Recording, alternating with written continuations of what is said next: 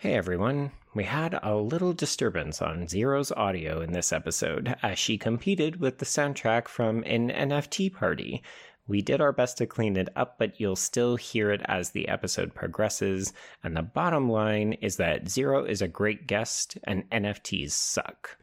Enjoy the show! Good morning, afternoon, or evening, and welcome to the Bloody Disgusting Network. The following show is just horrifying. Beware.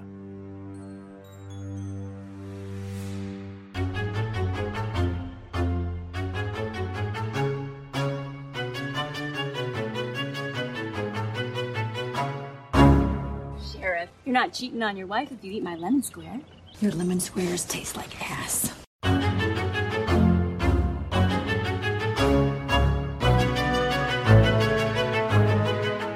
And welcome back to Horror Queers. We're talking Chekhov's jump scare doll. We're talking misogyny and transphobia. And we're talking Rob Zombie's house. And I'm Joe. And I'm Trace, and we are talking one cuckoo bananas twist in the middle of this movie. Is it that cuckoo banana? No. No, it's not. No, but I will admit that it did get me on a first viewing, even though when you rewatch it, it is telegraphed very far in advance. It is, but for that reason, I almost appreciate it because it doesn't feel like the film is waiting until the very end to be like, gotcha. No, I agree. If this was done in the third act, it would have, I think it would have hurt the film. But anyway, everyone, I'm getting ahead of myself. We are discussing our second Pascal Laugier film, of course, he of the Martyrs fame, in Ghostland or Incident in a Ghostland, depending on where you live. That's true. Is it Ghostland for you folks? It is... No, I think it's Incident in a Ghostland, but I think it might be Ghostland. No, it is Ghostland. You know what? I don't know. I watched it last night. That was a journey. Thank you for going on. I was like, it was on Netflix. What was it under Netflix? But I think it's Incident in a Ghostland. I think that's what it is. But right, good times. Good times. But yeah, as you said, there are some problematic, some controversial things. I think there are some good things in this movie, but I think we need another voice to help us sort through this because, it's only 90 minutes, but there's a lot here. So. Indeed. Everyone. She is a New York City-based content creator dedicated to the horror, sci-fi, and dark fantasy realms, and she's 1/3 of the Blerdy Massacre podcast with previous guests Brother Ghoulish, see last year's episode on Candyman, and Sheree Bohannon, last week's episode in Wake and Fright. Yep. Please welcome Zero Gravity. Woo! Thanks for having me, guys! Yeah! Thank you for coming on to Ghostland. She's coming in with big energy for a weird movie. Zero, so this was your first time watching this? Yeah. Yeah. Oh my god, wait, okay. Do tell. We're gonna obviously pick apart this movie piece by piece, but what were your thoughts on this movie?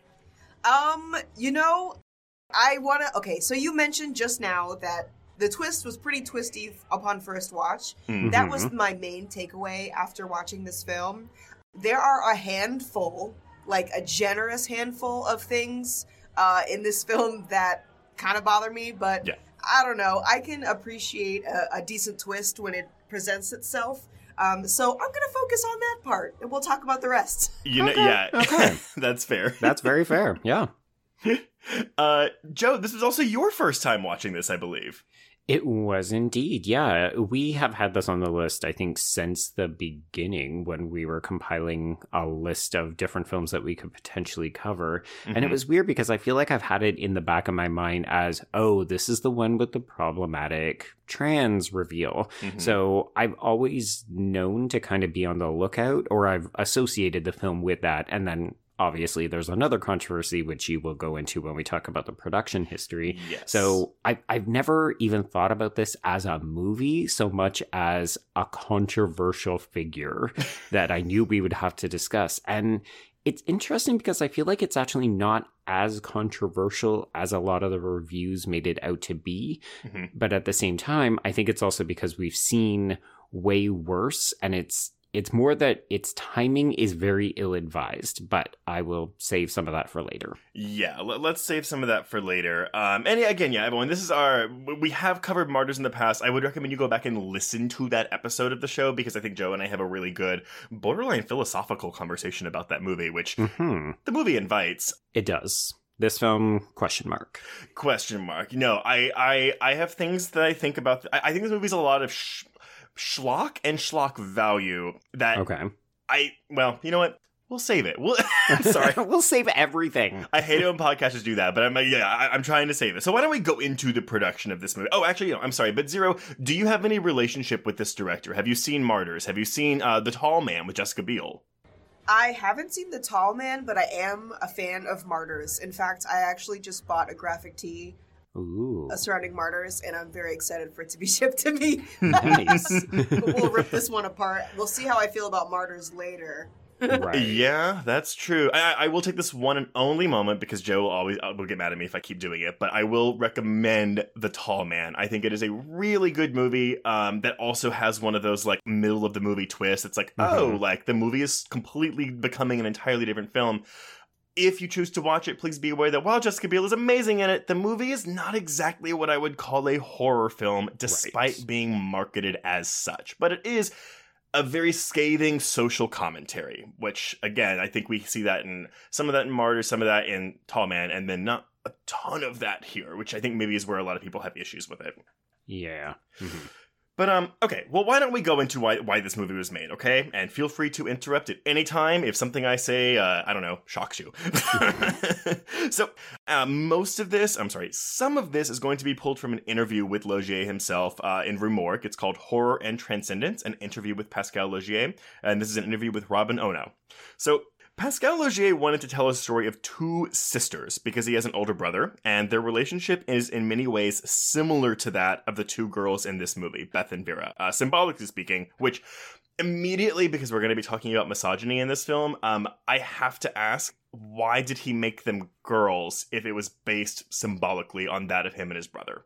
Yeah, it's a little bit of a weird decision, isn't it? I almost wonder if he was trying to say it's not autobiographical, so I don't want to just do my own story, but then I think that maybe gets him into some problems. I think so, given what happens to these characters, and if it's based on his symbolically based on his relationship with his brother, he actively chose to make it women and therefore violence against women. So again, I can see those arguments and I can see the ground they stand on, but your mileage may vary. He was interested in diving into this subject and wanted to make a film on the imaginary, on what it means to be creative and to have this calling. So the plot came to him gradually once he came up with the twist. So I think that's a really interesting thing too, right? Because how many times do we critique films with a big twist and say, well, it just sounds like they had the twist and wrote the movie around that, which is exactly what happened here. He wrote the film in 4 months, sent it to a few producers, and quickly found out that everyone wanted to make it. Well, everyone except France. Ghostland did wind up being a Canadian and French co-production, with Canada providing about 70% of the funding and France providing 30% of the funding. So a year later, he was shooting in Winnipeg, Manitoba, which, for any Americans there, that is right above North Dakota and Minnesota. Yeah, it's a very cold place, but you can get some really good tax breaks. Yes, exactly. But why Winnipeg, outside of those tax breaks you mentioned, Joe? So, okay, I'm paraphrasing him here, but let me go into this. So, apparently he had fully given up on the idea of making the kinds of movies he makes, meaning really violent horror films, in French.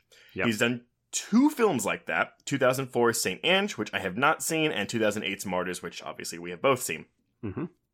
He believes that you would need a major paradigm shift to make French audiences watch these films in their mother tongue, because the French public has been brought up to believe that art house films or comedies are French, and that movies that fall into the quote-unquote genre category are necessarily American. Right. So, while it's true that the new French extremity movement was incredibly well received overseas, and again, y'all, on top of the Martyrs episode, we're going to reference our episode on Calvaire again, please go back and listen to that episode to hear us discuss more of the new French Extremity. Right. And we also talked about High Tension when we guested on Bloody Disgusting Sister Pod Nightlife. Yes. I love that movie. See, that's a problematic one too, Xero. I don't like that movie. I understand. I know exactly what you're thinking right now. Yeah, no, look, you're going to hate me. It's not even like the killer lesbian stuff. Narratively speaking, that twist makes no fucking sense. Well, and I think it's an interesting point that we can raise when we get to the twist here in this plot, because we can talk about the benefits of doing it at the end of the first act versus doing it at the very end of the film. Yes, I fully agree with that. I'm also in Xero, just to kind of paint a picture. I'm really not a fan of being shown something that isn't actually happening.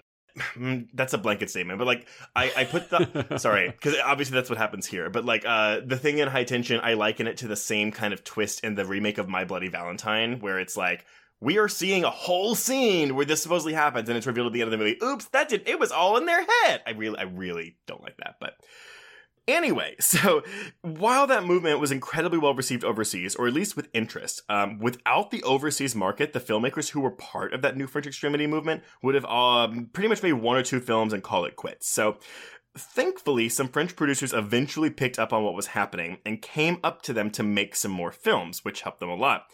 If they had counted solely on the French market and on the French press, they'd all be out of jobs. Again, this is all according to Logier. Right. Because of this, Logier believes that he and his horror filmmaker colleagues have been essentially forced into exile and to pretend that they are North American filmmakers, even though they are all French directors. And for an analogy, he compares their situation to those of the Italian directors in the 60s who went under American pen names to pretend that their films were shot in Hollywood rather than Rome. So he really has it out against the French people for not wanting to see his movies. Well, it's interesting, right? I mean, we've seen a similar narrative in other national cinemas. Like, I can say the same of Canada. We said the same of Australia last week with Wake and Fright. But then I'm even thinking back to our discussions about Alexander Aja. And, there's a reason why he had to come to Hollywood. Mm-hmm. And I'm sure part of it is that he gets better budgets and that kind of stuff. But it's also probably because the films he wants to make are better received here. Yeah, very much so. So before we get to the release and reception of this film, I do think we have to address the elephant in the room, which is this injury that happened to one Taylor Hickson on the set. So, and Xero, did you know about this before you walked into this movie? No, I absolutely didn't. But it definitely solidified my thoughts on the film after I had seen it. Interesting. Yeah. Well, okay, listeners, so let's go through this. I actually even did some homework reaching out to former guest on Batman Mask of the Phantasm episode, Lindsay Travis, to help me with some of the legal jargon. So, oh gosh. Speaking of shooting in North America, on December 15th, 2016, actress Taylor Hickson, again, young Vera, was facially disfigured while shooting an emotionally charged scene in which her character approaches a glass door panel and falls to both knees while pounding on the glass with both hands. And I'm pretty sure this is the doll cuckoo mirror that we are referring to here. Oh, interesting. I've seen other people speculate that it's the scene when older Beth is at her party after she talks to Lovecraft and she sees young Vera pounding on the door. Interesting. So that may be it. The only reason I thought that is because there's a shot in the third act when Beth breaks through that cuckoo mirror door. Right. Yes. And I was like, well, I wonder if it was originally supposed to be Vera, and when they couldn't clearly use that footage, they made Beth do it instead. But you may be right. So generally, productions use safety glass for such scenes, which are designed not to splinter into dangerous shards if it breaks. But the Ghostland production used regular glass. So Pascal Logier asked Hickson to, quote-unquote, pound harder on the glass with her fists with each take. He assured the young actress that it was safe to do so, and Hickson did as she was directed. Eventually, her fist shattered the glass, and she fell. Shards of glass dug deeply into her face, slicing open her left cheek. The crew rushed to her aid, and the craft services woman, and I quote, held her face together with napkins, going through one after another because there was so much blood. Yeah, you can actually see photos of this as well as her undergoing surgery to repair the injury, and it is really fucking bad. I did read that there was like a $40K settlement after that, and Yep. I don't think that's enough. He is so wrong for that. I mean, I like to watch those videos on YouTube that like break down film productions, and specifically the ones and how they make props and stuff. Why were they using real glass in the first place? Everyone on that set is so wrong for that. Yes, and so the thing you're referring to, Xero, by the way, so Hickson does file a lawsuit, which I'll get to in a minute, but independent of Hickson's lawsuit, the production company, Incident Productions, did plead guilty for failing to ensure the safety and welfare of a worker under the Workplace Safety and Health Act. So they were actually fined $40,000 by the province of Manitoba. That is not related to Hickson's lawsuit at all. So that's just like the government saying, dude, like, no. Yeah, like you had an unsafe workplace, but it doesn't mean that the girl is going to get paid. Exactly. So, okay. Hickson was rushed to a nearby hospital where she received 70 stitches to the gash that stretched from her chin to almost her left ear. She has since undergone treatment, including laser treatment and silicone treatment, but over 1 year post-incident, so we're like at the end of 2017 here, she had been left with permanent scarring on the left side of her face. It was unknown at the time if any further treatment, including plastic surgery, would reduce the visual appearance of the injury, but she said that she had lost income as she recovered from the injury. Worse yet, she said that she had had trouble finding work because of her facial scarring. So, okay. On March 1st, 2018, this is 2 weeks before Ghostland's Paris premiere, Hickson sued the film's production company, Incident Productions, over lost work as a result of the incident. So, in the lawsuit, Hickson claimed that the production company either knew or should have known of the dangerous situation it had placed her in. Incident Productions fell below the legal standard of care that is expected of a production company. It was believed that the incident was easily preventable and unfortunately resulted in significant injuries to Hickson. So, yes. All of this being said, important to note also, Pascal Laugier is not named in this lawsuit. He is not part of the plaintiff. Huh. That's That is right. unusual. So she's just suing the production. She's not blaming him, per se. Well, not legally speaking, and I'm sorry, I think Right. it was defendant. I always get my legal stuff confused, but yes. And maybe that's because it would be easier to get money from a production company instead of a lowly film director, you know? Right, yeah. So part of this claim was we have general damages, which is basically money paying for the injury itself. So like medical bills and stuff, which luckily you Canadians have some good medical stuff going on up there. This is true, yeah. Damages for lost income, aka money she lost immediately because of the injury. Damages for future loss of income, aka her ongoing ability to be gainfully employed because of the injury. And special damages, aka for things like future employment if her injury made it like physically impossible for her to do her job. So I think like an exotic dancer losing a leg, like they physically can't or aren't going to be able to dance in the same way that they were before, right? Right. That one's kind of harder to prove because you can't say that a facial scar is going to like prevent you from acting, like actually doing your job, but Yeah, I guess unless it challenges your ability to emote, but as someone who has watched her on Motherland, Fort Salem, I can say that she does just fine. Like, she's still a really amazing actress. Well, so here's the wrap up of this. So the thing is this. So, yeah, needless to say, Hickson did not attend that Paris premiere. And over 2 years later, so we're actually in the pandemic now, Hickson discontinued. She filed a discontinuance on the lawsuit on May 22nd, 2020, which, coincidentally, is 2 months after Motherland Fort Salem premiered on Freeform and 3 days after it got a second season renewal. Now, unfortunately, we will never know why she filed this discontinuance. And of course, like my speculation, and this is all it is that if part of her claim was like, it's harder for me to get work or it's making it impossible for me to get work, but then she just got a second season renewal on a show that she's the star of. Mm-hmm. I'm wondering if that would have weakened her suit. However, that doesn't mean she didn't get paid. It's also possible, especially in Canadian law, that if someone files a discontinuance, it's because they're leading to a settlement out of court. Now, because a settlement would not be part of legal records, we have no idea if that happened, and if it did, how much money she was paid. Right. And if it did happen, it may have also included an NDA that said, you don't get to talk about this anymore. Yep, exactly that. There we go. So yeah, that is all I have to say about that. But again, that is the dark cloud that was looming over this movie for a very, very, well, still is looming over this movie, for lack of a better term. Mm-hmm. Yeah, one of the two controversies. One of the two. So, okay. Ghostland was first shown in competition on February 3rd, 2018 at the Festival International du Film Fantastique de Guerre.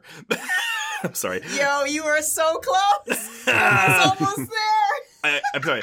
De Gerardmer. I think that's how I'm going to say it. But this is an international festival of horror and science fiction films held every January in Vosges, France. So the film won 3 awards. It got the grand prize, it got the audience award, and it got the sci-fi award.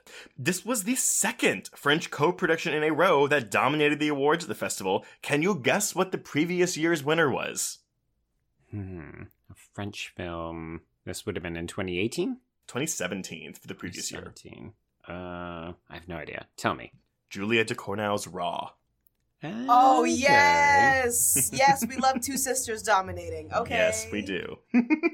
So the film gets a theatrical release in France on March 14th, 2018. In some territories, the film was released as Ghostland, and in others as Incident in a Ghostland. Now, the American release was much smaller. It got a streaming release in June of 2018. And Logier, this is kind of a long quote, but I feel like it's pertinent. So I'm going to go ahead and read this since we're talking about misogyny.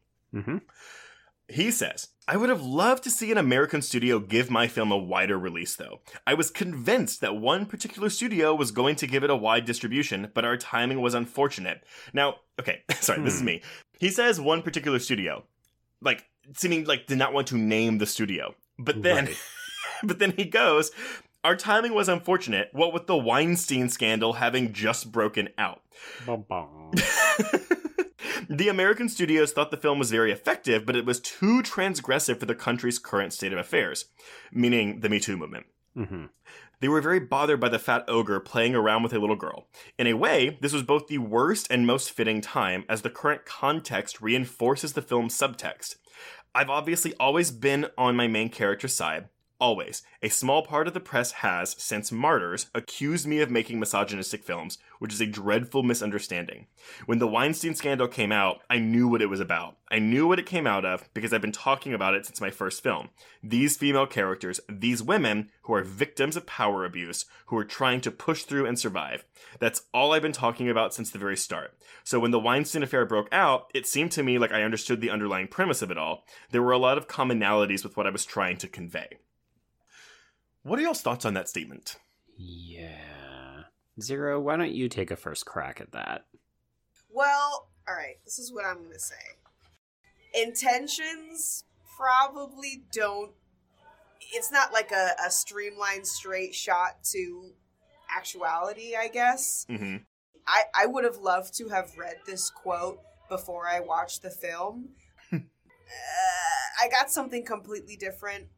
I guess I can digest that a little bit for if I ever decide to watch this movie again. But that's not the cup of tea that I was sipping last night when I was watching this movie, like, at all. But I think that's something to say, though, right? Like, yeah, you can say that's his intent all along, but if you're not picking that up from your viewing of the film, then that also is a failing of the filmmaker. Yeah, and I think that's kind of the issue. When I was reading some of his quotes, I could see what he was trying to say, and I could see it in the film, but it was like, if I squinted with one eye closed and reading some of the criticisms, many of which are written from women themselves, talking about how they view this film as misogyny, and how, yes, it's an endurance test, it's a barrage of violence against women. That doesn't make it better just because you say, no, that's the point, because people still have to endure it. And I think as we get into the film, we can draw comparisons to Martyrs, because a lot of people do say, well, one of these is more effective than the other. And I think it's important to acknowledge why. Yes, which I might make a brief answer for that question right now, but I think because the suffering in Martyrs is like incremental to the plot, like, and the central philosophy of that film that is spoken aloud. Whereas you don't really have that here. Yeah, it's interesting because I definitely saw him use the word transcendence in interviews about both of these films. And yet I feel like it is part of Martyrs. Like, it's baked into the DNA and the narrative and like the whole arc of that movie. And I can see it here again when I read it in his interviews, but when I'm watching the film, I don't see a ton of transcendence. Yeah, no, I'm inclined to agree. That being said, I should come out with this. I do really like this movie, flaws and all. So I'm just going to say that. I don't regret watching it at all. I mean, I was sitting up in bed watching it, which definitely says something. But, I mean, after hearing this quote, I'm wondering if, like, I don't know really how movie sets work. I'm just some chick on the internet who likes to ingest them. But I'm like, you know, I hear this quote now, and I'm kind of like, did you run this by anyone? And this film is not old. It's like, you know, it's only a couple years old now. And I think that we're kind of at the point where, like, somebody should be reviewing things, I guess, before. And, like, I don't know, did this guy actually say, here, I have this idea, this is what I want to translate in my film, and maybe have people of that actual demographic look over and say, hey, this doesn't, or does not translate what you're trying to say?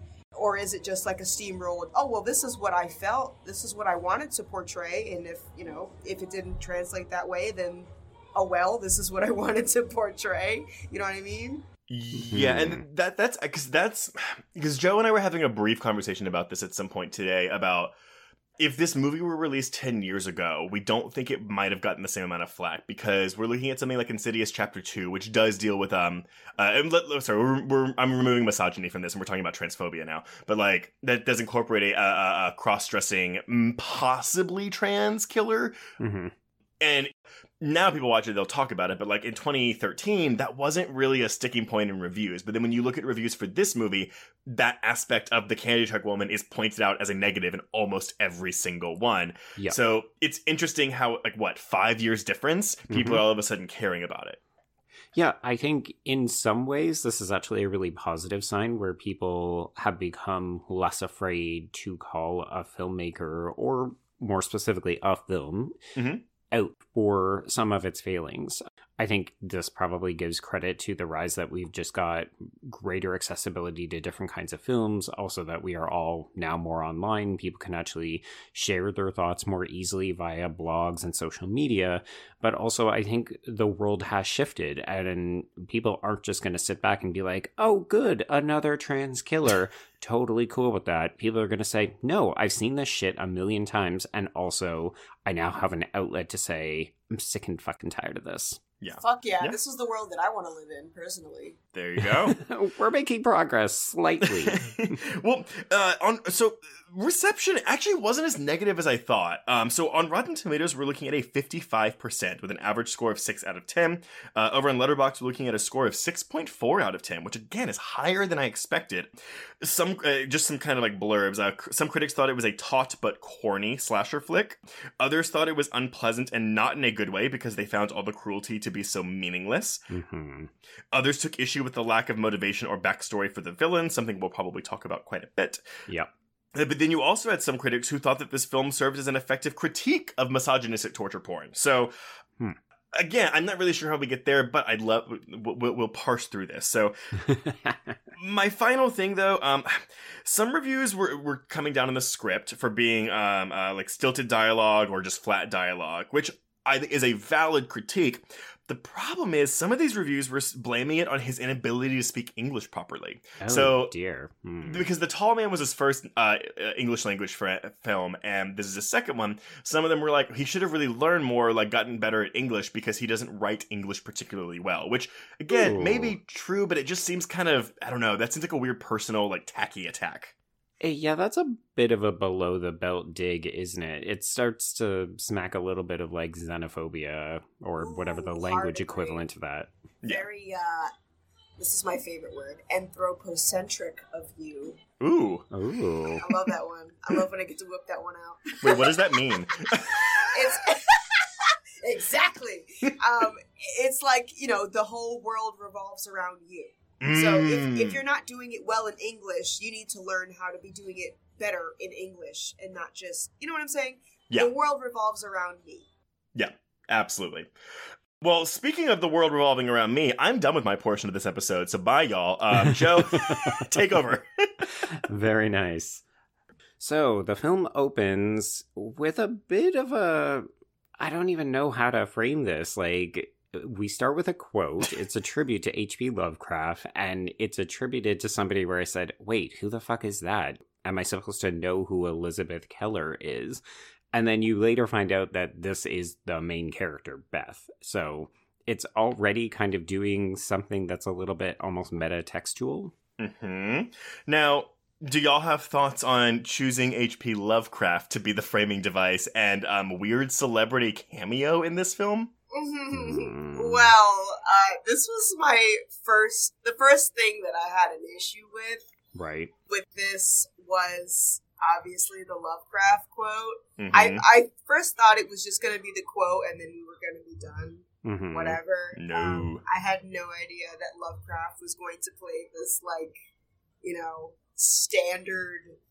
the standard, I guess, Mm-hmm. for one of our characters. And, like, her whole driving point is her writing career and the fact that she can create realities and you know, it's something that Lovecraft does, create realities. And, yeah, ew. Just, you know, obviously as a person of color, I see this and I'm like, yeah, maybe. And again, like, timing is everything. If this movie came out, let's say, like, 30 years ago, whatever, I could let it go. But this movie came out in 2018. I know we said it like 7 times already, but just to reiterate, and I think that, like, it's still a relevant point. We should be better than this, I guess. Yeah, it's just, like, huge eye roll, and especially because this character, Beth, like, holds Lovecraft to this standard, and he's in her fantasy, and, you know, he is the number one icon that she looks up to and bases her writings off of. I'm just like, really? Like, Octavia Butler is rolling in her grave? Let's come on. And it's interesting because no one asked him about that when this film came out. So, like, he gives a general explanation as to why he included, like, a figure like Lovecraft, but not Lovecraft specifically, because, you know, he talks about how, like, his Lovecraft was Tobe Hooper. Like, that was who he was trying to emulate in his filmmaking career. Like, that's what made a lot to him. So, which, like, okay, so use fucking Tobe Hooper, because that's also a better example for this film. That's what I'm saying. Just replace them. I think that would have been a better option anyway. So, I'm not defending this at all, because there's plenty of other people you could use. So I think the benefit was that Lovecraft was dead, so there was no issue with using his visage in a scene, like having a character play him. Okay. Tobe Hooper died after the film was produced, but before the film was released. Like, because I'm like, well, why don't you just use Stephen King? Because we're not using Tobe Hooper here because she's not a filmmaker. She's a writer. She's a storyteller. So we're looking for horror storytellers. Again, the only reason I can think, well, we're not using Stephen King is because he's alive. And who's a famous dead story? Why not use Edgar Allan Poe, you know? Yeah, it's bizarre. Or even just, like, do you need to ground this in the real world? Like, why not just say, I'm a huge fan of this famous horror writer? And it's like... Right. I don't know.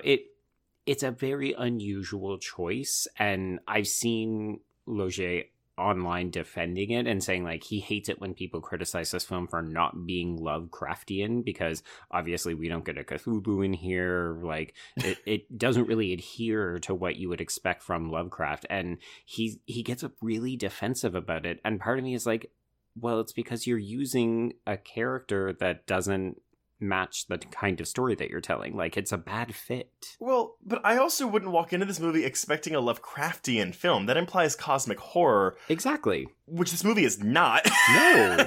So that's why people have taken issue with it, but then he gets defensive where he's like, well, why would you think that? That's stupid. And you're like, dude. Yeah. Read the room. You're the one who picked it. When you say Lovecraft, people are going to think that you're anticipating something, especially in this movie where there's a lot of groundwork that anticipates things to come. So, question for both of you then. Do y'all think that Logier is aware of Lovecraft's racist tendencies? I mean, that is maybe a valid question. I don't know. I mean, he's definitely a creator in the genre. So I feel like everyone in the genre is kind of aware of this unspoken... Actually, no. Fuck that. Not unspoken. It's very spoken. Yeah. Very spoken of. So I don't want to believe that he didn't know. It's like a fun fact that you get on, like, trivia night. Like, it's to that degree. So I don't want to believe that he just didn't know. I think he did know. Maybe this is just me being bitter, but hey, I'm a bitter gal sometimes. Well, there's no right or wrong because we don't know the answer to this question. I do think, though, like, okay, you know, we're always trying to tell a story about, you know, okay, like, what happens to your brain when trauma is inflicted upon it, how strong the human body can be, and, like, how a creator can, like, you know, create this world for themselves when they are blah, blah, blah. if we were telling a story about separating the art from the artist, this inclusion would make sense, but that is not the story we are telling. Ooh, that's a good point, though. I like that, but if they were to go in that direction, I would really enjoy it, but they definitely did it, and this was, like, not necessary. Yeah, it's just brand name recognition, that's why it's here. Right. Yeah. So... But I agree, it would make more sense just to use, like, Stephen King, or, someone who actually writes dark horror instead of cosmic horror, because then you're expecting something that we're clearly not getting besides the just, I guess, otherworldly, but that's, like, pretty figurative and selected to the story, I guess. Right. Mm-hmm. Back to the first question. I believe that this dude knew, but I don't think it was necessarily a deal breaker for him, especially since, given the portrayal of the second villain, one of the two villains, the trans/cross-dressing, not actually trans. I don't know. We don't know. Yeah. So if he was capable of putting something like that into his film and being like, yeah, this is fine, like it has no doubt in my mind that he probably knew about Lovecraft's extremely problematic behavior and was like, yeah, this is fine. Yeah. Yeah, and let's also acknowledge the fact that what is controversial in North America may not be considered as much of a button pusher in France, right? Like, we're talking about the place where Gaspar Noé comes from, right? And part of his entire oeuvre is to offend people and get them upset. So it is entirely possible that Laugier knows what he's doing and maybe deliberately did so. Like, this is going to serve my purpose, and if it offends people, then maybe controversy will make my films more notorious and make me more money or so on. We don't know. That's the problem. We just don't know. Yeah. And it's not a good kind of ambiguity where you're like, ooh, like, but there's so many possibilities. I like all of them. No. There's a good one, there's a bad one. It's like, this decreases my enjoyment of this film in another increment. Damn it. Yeah. Yo, exactly. I'm saying, I just like, how are you? I'm getting angry now. How do you decide to create a movie based on an ism? Right, this is misogyny, and then just like add several other isms into the story. Maybe stick to one ism. Yeah, just one. Yeah, I think it's his self-serious attitude about the film because, again, I said earlier, I view this film as kind of like schlocky shock value. I don't think there's a lot of nuance or depth to this film. But taken as kind of a fun, quote-unquote, 90-minute like home invasion slasher movie, I do find it very effective. I think it's very well directed. I think it's very well shot. Yeah. I acknowledge and agree with a lot of the complaints we're going to have about the content of this film. Separating myself from that, I still think this is a very effective film. It's just, it is very, one note's not the right word, but it's just, the film isn't taking the time or effort to have conversations about these things. It's just putting them in here like, bloop, here you go. Yeah. And then getting frustrated when people get annoyed or call it out on it. Yeah. Like, honestly, if he came out and was like, oh yeah, I just wanted to make a really upsetting like home invasion slasher movie. Cool. Bam. There you go. I'm more inclined to be into your movie. Yeah, there is that. Okay, so we've got this quote that opens the film, and then our first images are of a young boy stumbling across a field and onto the highway as a car passes by. And I thought it was interesting that this doesn't end up getting remarked upon, but I did wonder, like, is this meant to be an earlier victim of this candy truck duo? Because it seemed ironic to me that we end up getting this replication later on when the girls escape. I think so, but also because is Aunt Clarice's house, is that where these killers have been holed up, or did they just go from house to house killing parents? Yeah, that's the thing. It's unclear. We just know that there's an active serial killer targeting families in this area, but we don't know if they're held up in Aunt Clarice's house. It would make sense, though, because we know that it's been vacant for some time. Well, because all the dolls are in there, and we know that one of these killers is a real boner, literally, for dolls. So I guess what I thought was the dolls didn't belong to Clarice, but because the house had been abandoned for so long, like, that's where they brought the dolls in and made it their own. That's an interesting thing. That's just like a lot of dolls. There's so many dolls. I mean, they do have like a whole ice cream truck though, so I definitely don't want to rule that out. But I totally forgot about the opening scene with the boy coming across the street. Like, yeah. I mean, I was just so focused on A, the twist, B, that weird Lovecraftian shit, C, the problematic trans/not trans question mark character. I just totally forgot to put that in my... There was no closure there. I just completely forgot about it until you guys just mentioned it just now.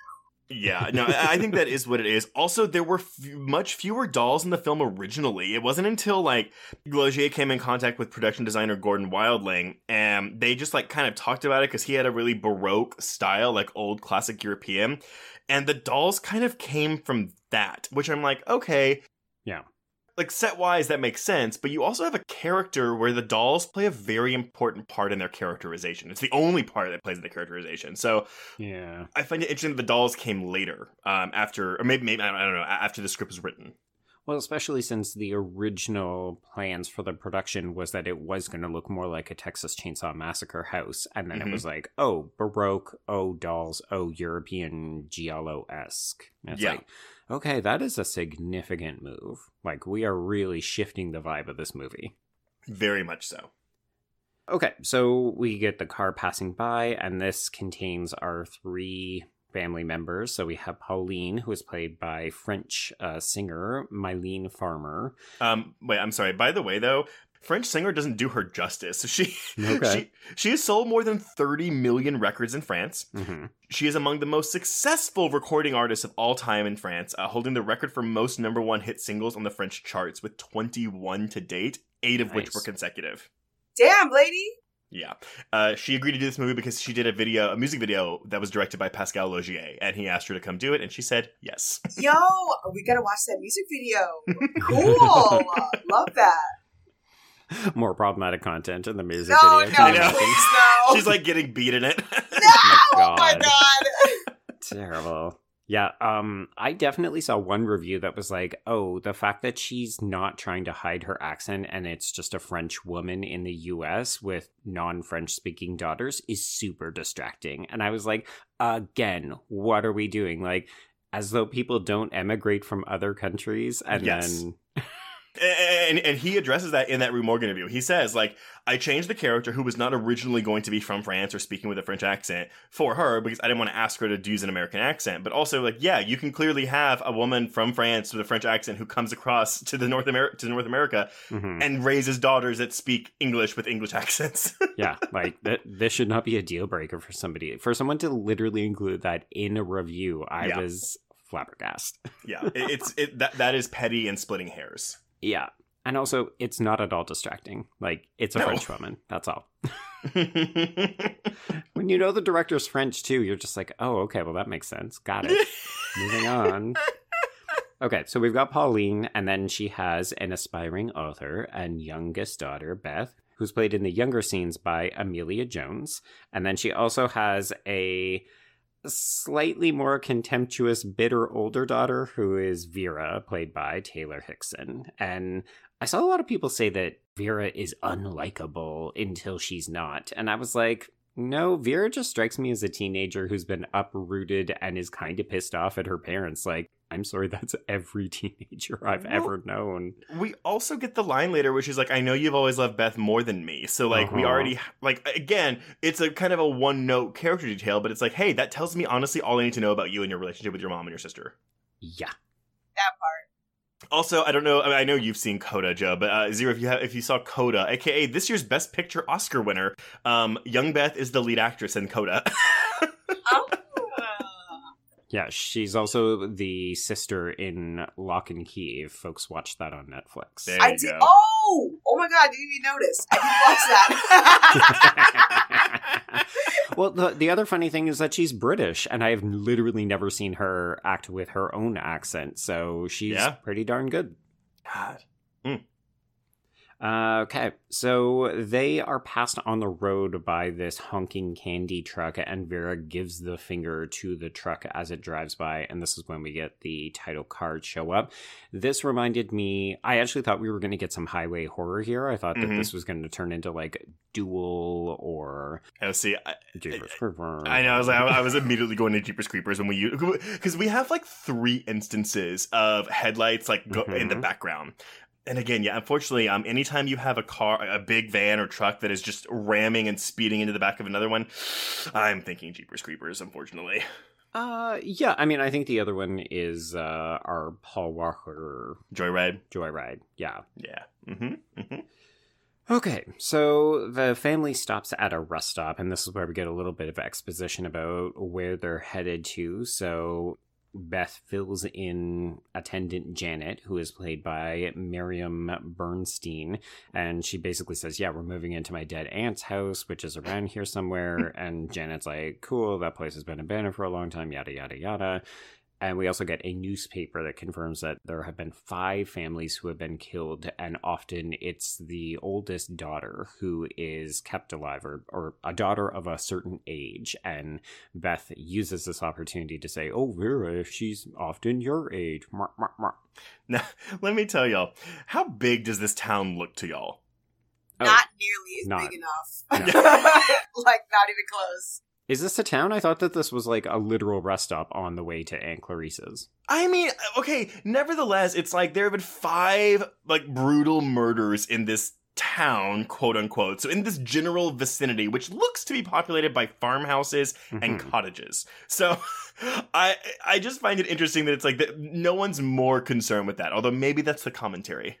And didn't like the gas station attendant like actually knew of right the aunt, I guess, or the house that they were talking about. So it couldn't have been that big. I mean, that's why I kind of wondered if maybe Aunt Clarice was a bit of a doll fanatic, because if she had that reputation, that might be why Janet is like, oh yes, the kooky old lady who lives in the dilapidated house with all the dolls. Yeah. Right. But maybe it's just a small town and Janet knows everybody. We don't. Yeah. Honestly, drinking game for this episode, we don't know.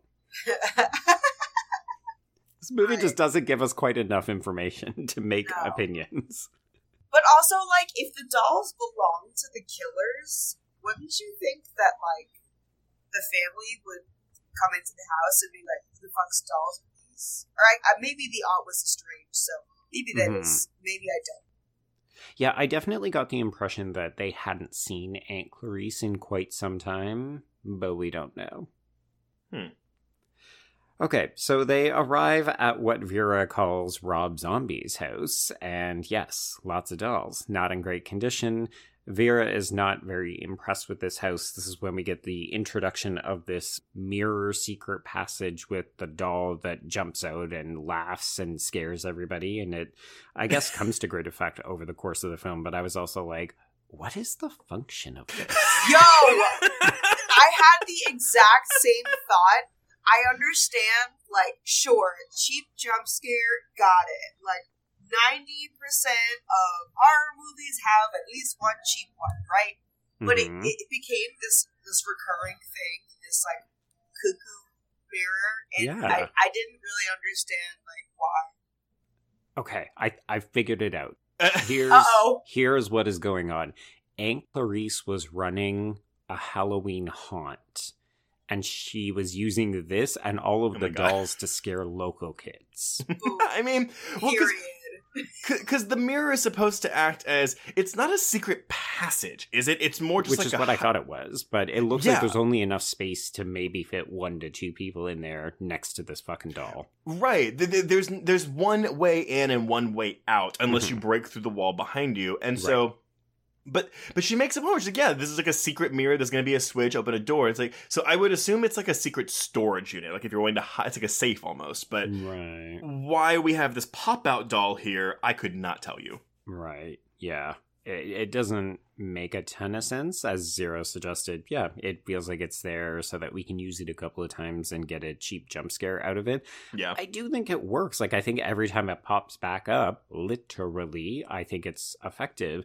it's just one of those things where you can't think about it too much because it doesn't make any sense. I mean, at the end of the day, I'm just like, either A, Clarice really, really liked dolls, and therefore that's why this is here, just her kooky Aunt Clarice, like we said. Or, yes, the killers have moved in here and they have, like, started putting dolls everywhere. Right, yeah.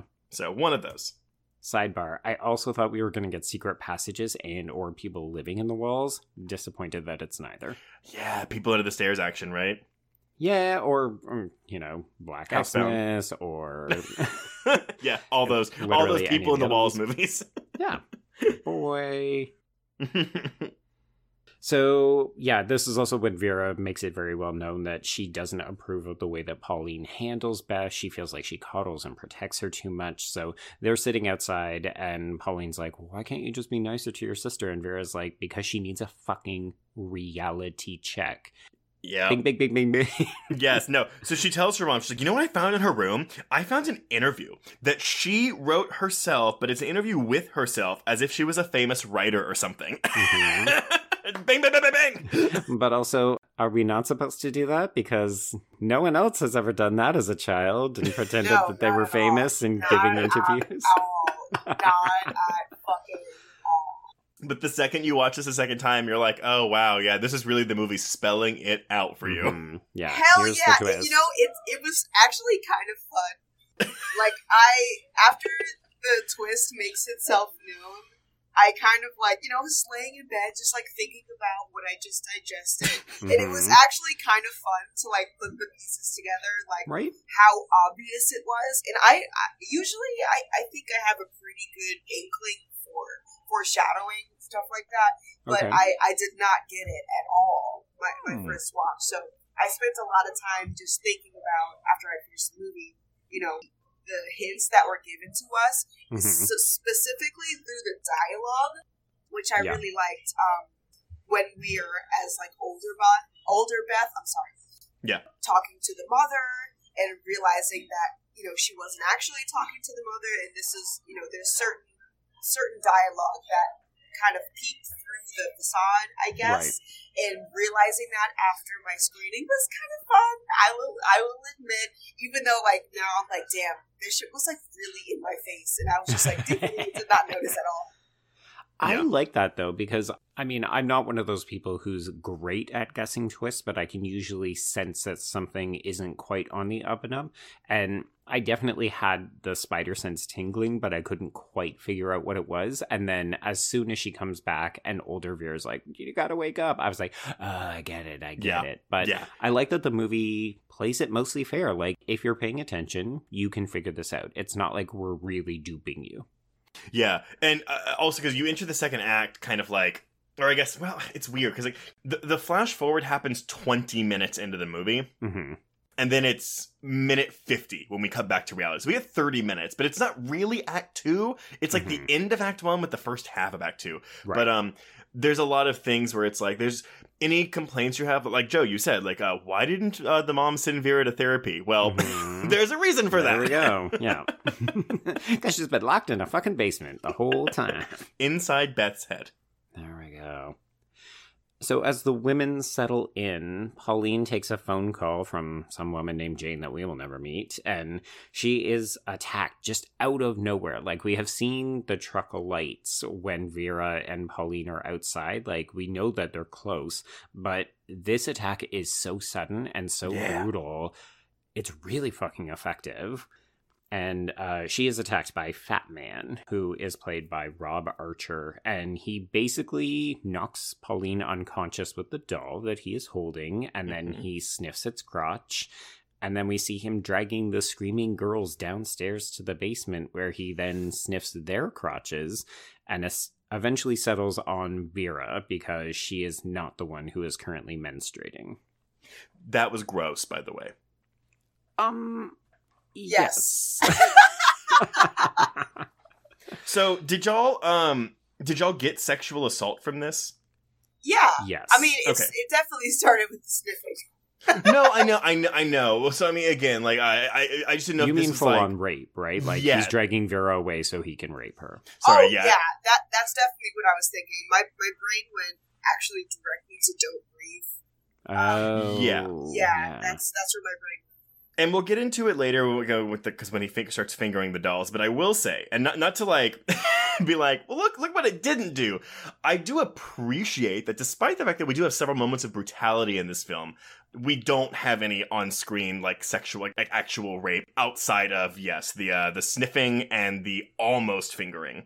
Yeah, I mean.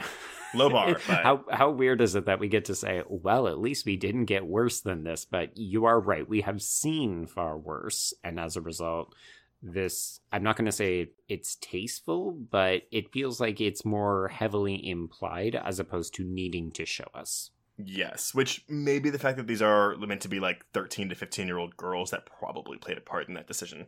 Right. Yeah. So we see that Beth tries to escape here because she sees that she's got an opening as the fat man drags her sister away. So she runs up the stairs, but she can't unlock the door. And that's when she sees that the second assailant, Candy Truck Woman, who is played by, yes, Kevin Power. And yes, Candy Truck Woman is played by a man. So for the purposes of not knowing how this character identifies, we're going to go with they, them for the rest of the recording. So for both of y'all, had Vera or Beth, whichever one it is, not told the police at the end of the film, it's two men coming after us, and if you didn't see the credit saying that Candy Truck Woman is played by a man, would you have known that this was a man and a woman, like playing a woman? Yes. Interesting. I was trying to look, and I was like, honestly, I feel like they covered it really well, to the point where when we get the few brief glimpses of their face, it almost looks like there's like facial prosthetics on it to make their face look more feminine. That's interesting, because I definitely was getting weird Gabriel vibes for the opening. They were doing like hair in front of the face and dark trench coat. But as the film progresses, it became increasingly clear that it was a man wearing feminine styling. Yeah, honestly, for me, it was the wig for me.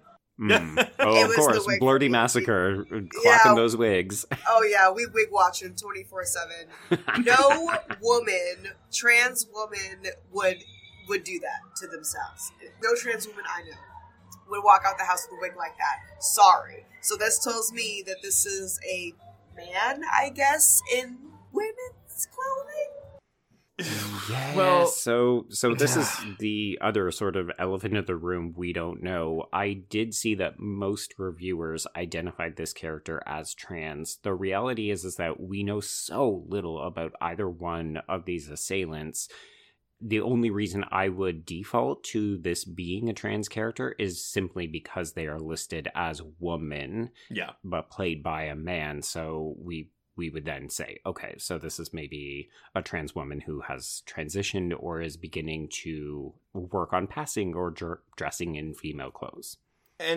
And that's the thing, right? Like, it's clear the film doesn't want to do any work to address this. And when we're talking about queer cross-dressing or trans killer territory, our big point of contention is always like this, like, is the reason they are a killer because it does stem from their queerness, right? Mm-hmm. We don't have that answer here. We don't know why this person is crazy and psychotic and serial killery, but at the same time, like, I don't know. I don't ever think that the movie is saying, oh, this person is scary because it's a man dressed as a woman. Like, I never get that vibe from this, but I mean, I don't know. Your mileage may vary? I don't know. I was kind of feeling that, honestly. Like, okay, maybe this is just me having to put my pride first, but I didn't want to believe that this character was, in fact, a trans woman because it just makes me more upset about how they were portrayed. And don't get me wrong, like, if we were to do it correctly, I would love to see, a new slasher as a trans woman. But, everyone is capable of being on every side of the story. So, let's go with the trans woman that's a killer. But this it was just not...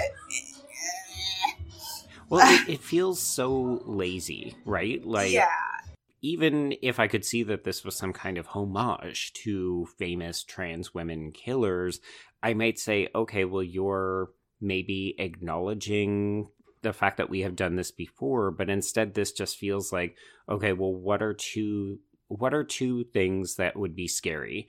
a large, maybe mentally ill, childlike, nonverbal person and a man who dresses like a woman. And that to me is where it could be seen as very deeply disgusting and completely outdated and very ill-advised. Now, if this is just a trans woman who's a killer, then sure, let's do that. I just think the problem is we have had, upwards of 40, 50 something years of that now. So I think people were right to be frustrated with this. The problem is that because we don't know, again, we don't know the intention. We can't even unpack it in any interesting detail in this film because this character has one fucking line in the whole movie, and the rest of the time we don't know why they're doing what they're doing. That's facts.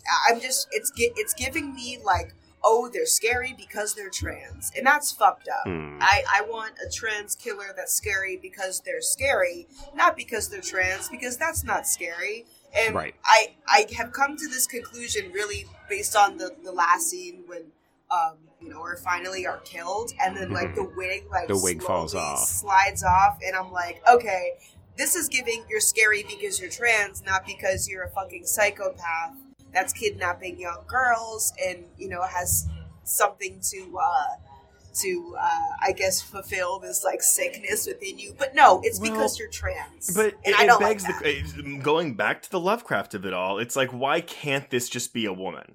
Facts. Right? Well, I'm sorry. Like, if it's a trans woman, obviously it is a woman. But like, why do we have to have a male identifying actor play this role when it could just be a woman, or even a trans woman playing this role? It's same as with Lovecraft. It was like, why couldn't it just be Poe instead of like, why did you have to do this particular one? Yeah, I would be interested to know if people would. I think people would still take offense to it if it was a trans woman killer, because we've all just had enough to hear with that kind of narrative right now. I think unless, as Xero was suggesting, you really did the work to make it interesting and ideally remove it from like, oh, she's trans and therefore a killer. The problem is here is like, you've got a trans woman killer potentially, most likely, but also then you couldn't even cast a trans woman or a female actress.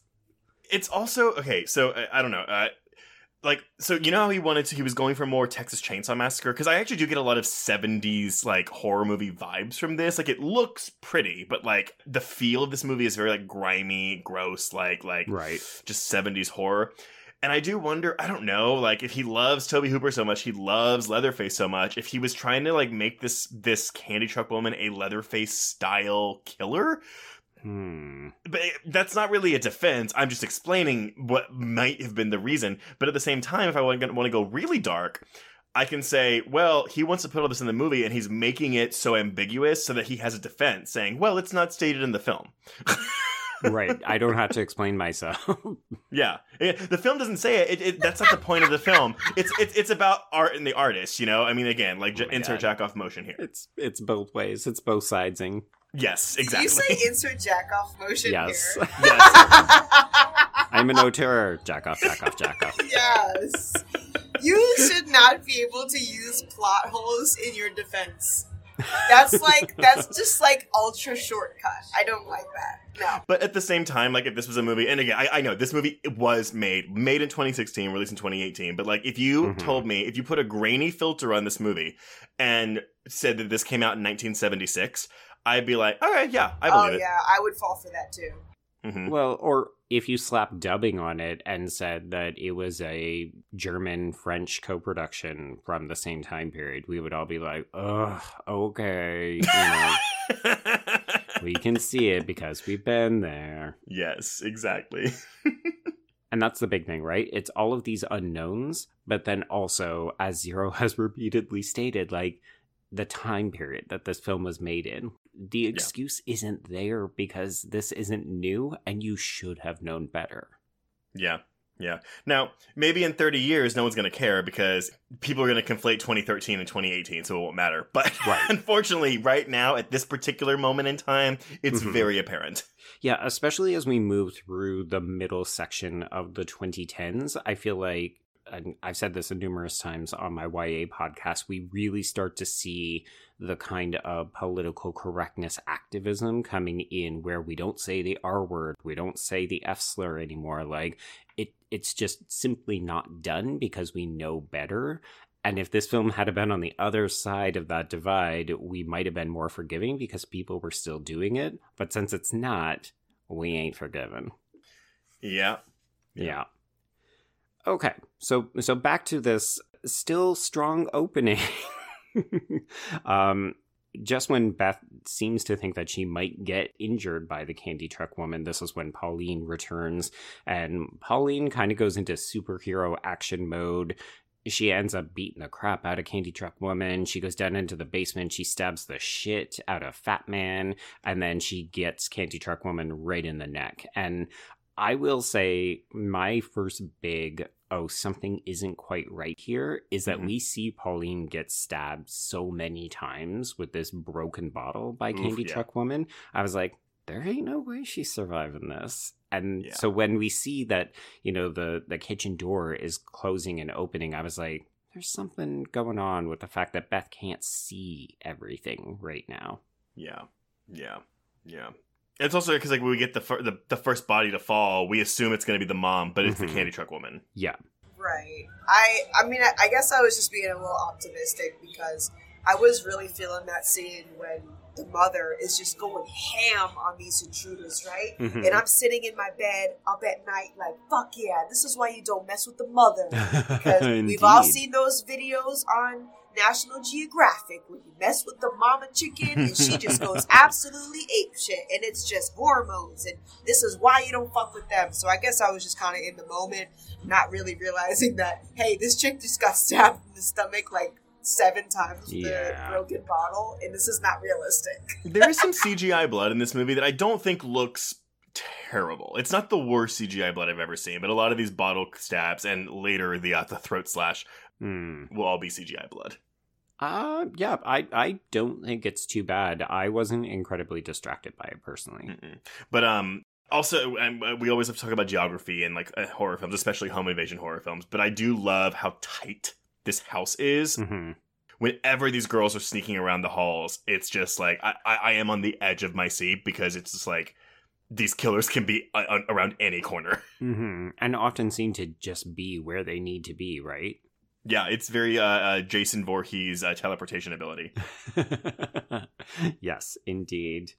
So this is basically the end of this opening, and if we cut the film here, I think it would make one hell of a short film. Just like, here's a home invasion film where the women have to fight back, and then they just like take these two out. Yeah, in and out. Good. 20 minutes in and out. Good. But that is not where the film ends. We have to have a quote-unquote time jump. So we cut to older Beth, who is now played by Crystal Reed, and she wakes up screaming in bed, and good thing she's got a cute husband, played by Adam Hertig, there to comfort her. Sure. His 3 lines in this movie. He does not have a character name. He is Beth's husband. He also seems to be her assistant? I said manager, but yes. Okay, there you go. Yeah. So, older Beth is an incredibly successful author, and I did absolutely write in my notes, she writes pretentiously on a typewriter and has a child named Harlequin. Ugh. The typewriter, I lost it. I was like, girl, that is not productive at all. Yo, I definitely said the same thing to myself. Get off the fucking high horse, girl. It should be 2018 right now. But here's the thing, right? Like, we all saw this and just went, ugh, I know that kind of person. Yeah. It's not like, oh, that's unbelievable. This is all in this child's head. It's, oh, God, she's become one of these people? She want to be Lovecraft so bad. She's a hipster. She really is, yeah. She's a hipster Lovecraftian writer. I will also say, so I'm not a huge narcissist, but I am sort of in love with myself at various times. As you should be. I don't know that I could work in a space that just has giant frame posters of all of my book covers and all these other things. Like, Is that weird? Is that a thing that authors do? I feel like we always see it depicted in media, but that just seems so self-indulgent. Well, if you think about Beth being a stand-in for Logier, that may be how he views himself. Oof, hard pill Burn. to swallow. Hard pill to swallow right there. I mean, maybe we're adults and are not narcissists, but this could also be another kind of red flag that this is all an illusion. Well, Right. I guess. Or we're just Yeah. normal people and this guy is fucking crazy, this director. I don't know. Well, it could be what a child thinks a successful author does, right? right. Yeah. Well, but then we move into this talk show piece, which, by the way, this is the film that is the most exemplary of what Pascal Laugier claims he is trying to do with this film, the conversations he's trying to have. You know, the woman's like, why write this book? Right. Not only is it a horrible, like, violent, bloody story, it's also a true story about your life that you were Right. putting on here, which I think there's something to say about true crime and stuff, but that this movie doesn't seem interested in having that conversation. Yeah. Do we want to talk about a little bit of misogyny here, or when we get to, like, after the twist reveal with, like, their beaten faces? God. What great options. Well, you've queued us up, so why don't you start us in on it? So I feel like, too, this is Laugier directly addressing his criticisms, right? His naysayers. You know, like, why are you wanting to do this? Like, again, he said, ever since Martyrs, people have called me a misogynist, and that's not the case. This scene feels like him trying to wrestle with that, but it also happens so fast. Like, nothing really his answer is to keep him going insane. There you go. It's therapy for me. Yeah, and also, this isn't particularly revelatory. Like, we've seen a lot of horror films where the person says, oh, because I learned how to express myself, or I used art as therapy to address my trauma. Like, I don't want to say that he's giving himself too much credit, but it feels like I could see some people looking at this film and saying, well, that's an excuse so that you can beat the shit out of these two girls for 80 of the 85 minutes. But sure, thanks for that one talk show scene where she gets to celebrate, oh, I become a successful author because if not, I go crazy. So I write about it. Yeah. I sound really down on this. I did like this movie, but this is one of those times where the more I hear from Laugier's perspective, I'm just like, I can see what you're saying, but it just sounds like bullshit. But that's okay. So this is going to be my cue then. Y'all, I'm going to read y'all one more kind of lengthy quote, but it is Laugier on his use of graphic violence in films. But Okay. that's the thing, right? Like, yeah, again, take this as a breezy 90-minute home invasion slasher that's very simple, and like you can enjoy this movie. But once you know all this stuff, it's like, oh God, stop it. So Stop talking. Stop talking.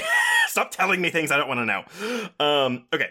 So he says, Martyrs and Ghostland were written while I was in a state that demanded I invest myself completely alongside my characters, that I understand the tragedy of what they were going through, and that simply could not be anything fun. When I understood that Ghostland would be a portrait of a future writer, and that she was thus going to experience the darkness of what she will then use to fuel her work, I realized that this pain and darkness is also needed to be felt by the audience. It all came from the subject matter. I could not talk about someone transfiguring her pain if the audience doesn't feel it as well. Otherwise, they wouldn't understand what the film is about. If I had cut out the scene between Elizabeth and the ogre, or even made, and this scene, by the way, is the one where she pees on herself, which we'll get to in a bit, Right. or even made it more fun and reduced the impact of the scene on the audience, I don't think people would understand what the film is about. The film is about resilience, transcendence. Oh, this is your quote, Joe. Mhm. It's about taking the worst from your life experiences and turning it into gold, into something that makes you greater, stronger, something that defines your story. You could even make this the very definition of horror. People who don't like horror keep asking, what's the point? Isn't there enough violence in the world already without horror films adding to it? They simply don't understand that it's precisely one of the great joys of the genre itself. It's about taking in the worst of the human condition and making it into a piece of art, a creative work. It's a paradox that has always fascinated me about the genre. So here's the thing. I like that quote. I think it's really meaningful. I unfortunately don't see a lot of it reflected in this finished film. Mm-hmm. Because I can see the misogyny in the beatings, but then I don't see the transcendence part that he's talking about. And I think part of it is like this glimpse that we get of a future Beth who is happy and successful and has a family and is working to overcome her trauma. It's there, but then the twist unravels it by revealing it to be a falsehood. And I still kind of read this as this will still be her projected future path. Like, this is both fake, but also it will come to pass. Like, that's what the end of the movie is, when she sees Ghost Mom looking at the typewriter and she's like, I'm an author. Sure. I think part of it is like, we needed to see this scene repeated in reality, or for her to actually do something more substantial at the end of the movie. And like, this is an 85-minute movie. There was time. We could have added in like 3 to 5 extra minutes of like, here are the sisters. They're happy. They're working with women who have been victims of domestic abuse or home invasions or something. Like, the film just seems complacent to say, well, you know what we're doing. And therefore we have justified our use of very graphic violence. Yeah. Xero, do you find this film to be misogynistic? Yeah. Zero's like, this bitch just ran his mouth off for 5 minutes. I'm just going to be like, yes, it is. Yeah, I mean, part of me is like, okay, you just came up with this quote after the fact, like after doing this entire movie, because I'm not getting that at all. And I mean, Joe, I agree with everything you just said. Like, I see it there at one point, but then we wake up from the dream, and this is probably why y'all are not a fan of the psych, it didn't happen, because there could be a message or something in there, and then it just it completely invalidates it. And then I guess we're supposed to get this whole point from that one window scene with Mom with the slashed throat in the window. I guess it's supposed to bring us back to 30 minutes prior where we got this message. I don't know, the math isn't mapping for me. Well, and that's the thing. Like, for me, like with like something like High Tension, the twist in that movie feels very gimmicky. It's like a gotcha type moment. You do have that a little bit with this reveal that we'll get, 30 minutes from now. But at the same time, because we still have more to do after, which I guess really, if I'm discussing this with myself, the movie continues after the twist reveal, but the continued film we have is more violence against these girls. Yeah. Well, and I think the big difference between the twist and High Tension is that you're actually seeing a character talking to themselves, and the same with My Bloody Valentine, the remake, right? Yes. Like, that's actively trying to dupe us by saying, well, it can't be what you think it is, because look, they're talking to somebody else. Mm-hmm. Whereas here, it's like, no, this is a fantasy. And once the twist is revealed, it still makes sense. So there's enough foreshadowing to let us know, hey, this isn't real, but then it doesn't invalidate it when we learn the truth.